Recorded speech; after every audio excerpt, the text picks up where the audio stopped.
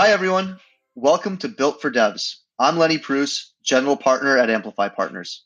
This podcast will offer up actionable insights to overcome some of the most challenging aspects of company building, from nailing your initial product to scaling your open source community to getting your commercial offering into customers' hands. You will hear directly from entrepreneurs and operators from the world's leading cloud, dev tools, and distributed systems companies who have solved these challenges firsthand. We're here to help you go from 0 to 1. Today, I'm thrilled to have Sarah Novotny with us.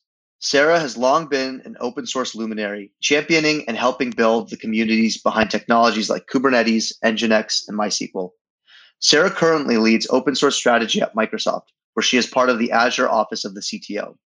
In addition, Sarah sits on the board of directors of the Linux Foundation and previously led open source strategy at Google Cloud.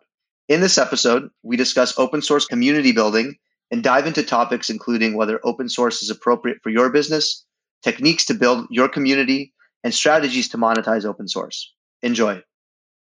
Sarah, thanks so much for coming on board. You've got a really unique vantage point. We're going to be talking about open source today. This topic can get fairly controversial. My goal here is to kind of steer clear of dogma and really focus on open source, the strategy thereof, in the context of early stage company building.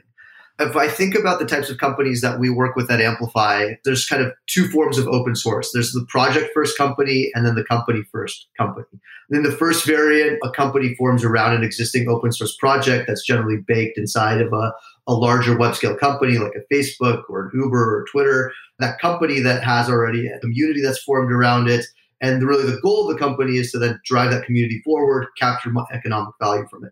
The second type of company is generally company first. So there's the company starts with some kind of product or technology, and then the choice becomes, do I open source it? And so this is something we've talked a lot about, but when is open source an appropriate strategy, and when is it not? So how would you think about the proverbial question of should I open source it?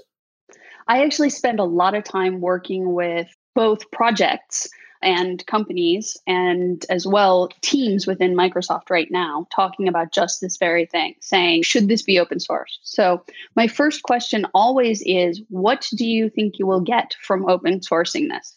Because it is a difficult way to develop. It is not nearly as easy as the 10 people whose paychecks I control are working on this to develop a product. That's a much more straightforward model to develop something in, especially in a startup where people are trying to move very quickly. So my first question is always, what do you think you'll get back from open sourcing this? And everyone's answer is often the community. I'll get a community. And without examining that carefully, there's this presumption that I will put an open source license on something because open source is a development model and a licensing model. I will then have my conversations about what features go into things. I will have these all openly on Twitter. And then magically, free developers and a community appear like moths attracted to a flame. And suddenly there's this platform addition. So the addition of the new developers or the new community to the platform or project that you're developing. That isn't really how things happen. That's not how communities get created. So I always push back on that because communities take a lot of investment to build. But there are things that are very valuable that when asked, what would you get from open sourcing something that might be useful? So maybe this is a add-on to someone else's product that will draw customers to your existing products or your company's value. And so there's options like that where you can add value by drawing things in from another company. But understanding directly why someone is open sourcing has to be the first start. And that key point is really where are you capturing value from that community? And if there is a community, then plan to be investing in it as well. So the value, it is not all a one-way value. That makes a ton of sense. You said an interesting point, which segues nicely into the topic I wanted to head into next, which is about capturing value, right? And I think one of the reasons open source can be this quagmire of a strategy is that there's this innate tension between creating value and capturing value. And I think the most common failure mode that I've observed when working with open source is when the commercial roadmap starts to actually subvert the community or the free and open source project. Most often, that's really a function of trying to capture value too early. How do you balance, or how do you view this tension about when is the right time to start shifting focus from your users and your community to actually your customers? Is there an appropriate time to flip that switch? Are there kind of goals and milestones that you look out for that you want to hit on the community side? There are some, but I would actually start with the point that your user community is different from your customer because your user community has time, but probably not money. That's why they're working in open source. And your customer is someone who generally has money, but not a lot of time. So I want to be sure that as we're talking about things, project and product are very separate as our community and customer, because you can still capture value from a very different section of the market by adding enterprise features as an example. And that's not something that generally a community driven roadmap would add in. It's like there isn't usually a big push in the community to add role based access control to most things. That's not something that you're going to find an individual contributor or even potentially a small company who wants to be part of your project pushing to add in. So that might be a way that you could capture value and go out seeking customers who are adjacent to but not part of your community. So that's a super important piece. Your community often ends up being the space where you want to have really bright lines so that you can drive an ecosystem around your project. Because if you have a project and a community that's super excited about it, if that community can also capture value from the project, then what you do is you're building a platform and you're building an ecosystem that is way more successful through multiple companies advocating or multiple people advocating, as opposed to just your own company saying, this is my project and now this is my product and they are cool because reasons. Like having someone else tell your story is always so much more powerful than trying to just beat your own chest and tell people what they should be experiencing. That totally makes sense. When do you think the time is right to actually shift focus from maybe the organic open source community centric efforts to a more coherent and cohesive commercial strategy? Are there demarcations that you look for? Is there kind of an implicit level of saturation of your open source project, or is it really on a case by case basis? I'd actually say you need to know or at least have an idea of where you intend to have commercial capture with the conception of a project, if you're conceiving your own project. If you don't, then you run the risk of either encouraging a community that wants to go a very different direction, which might happen, or you end up building an ecosystem that may beat you to market with the capture.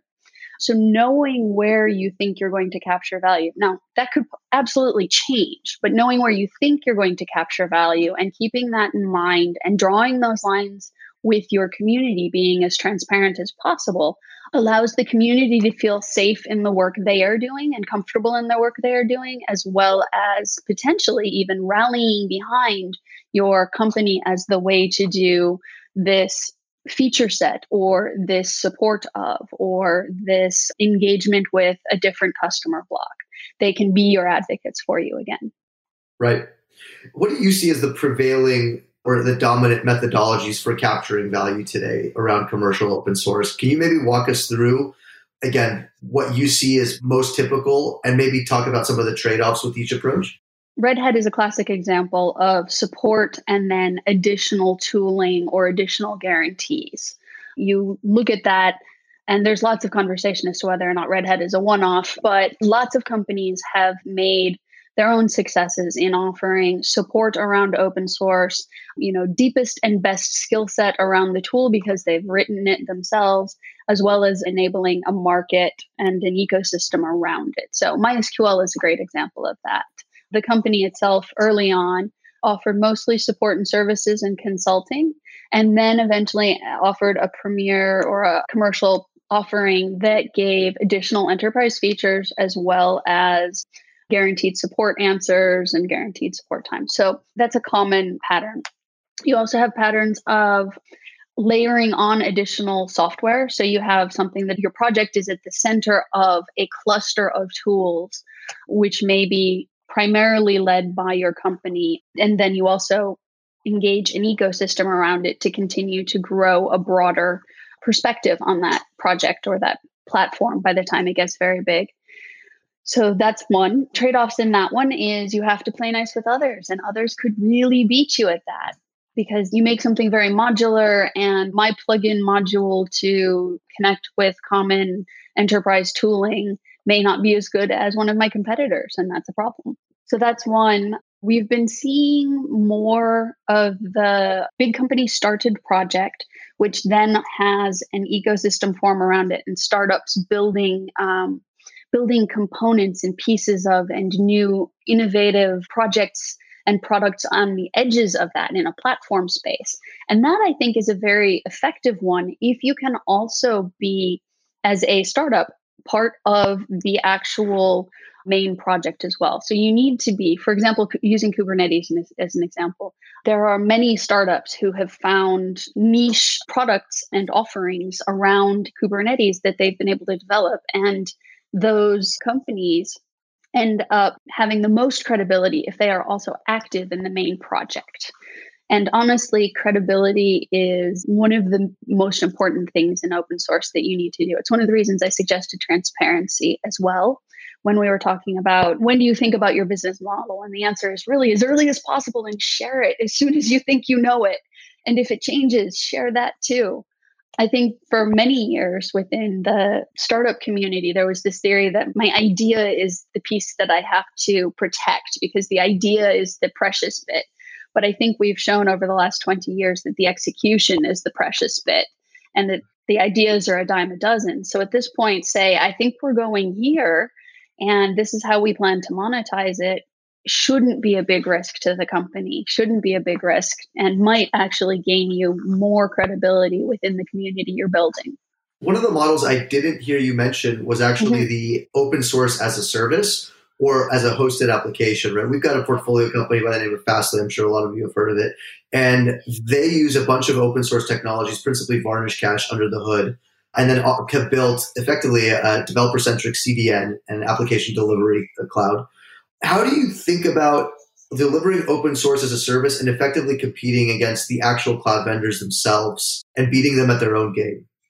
It's a challenge. It's a really big challenge. And there's a couple of ways that it can be done. And varying companies have been more and less successful. I think it's a bit of a folly to start with the assumption that you build your own data centers to do this at this point. But partnering with a cloud vendor is a great path because you can get a lot of that support and then some amount of rev share as a model. There is also the opportunity to run it strictly on top of the multiple cloud vendors at this point, because that has made the ability to scale so much easier from the days when you were having to cart servers into your own colo facility. So I did forget to mention that. That's a great one. That's a great model that is very common these days. And it is more fraught, since you asked for the positives and the negatives in these. It's a little bit more fraught right now with the ability to execute. Because again, if you're going into a space where one of the big cloud vendors believes that they have a competitive or better offering, or can possibly take this open source software and develop that competitive offering, there is risk in that. We've seen that go wrong sometimes, and we've seen it go very, very right with some of the partnerships.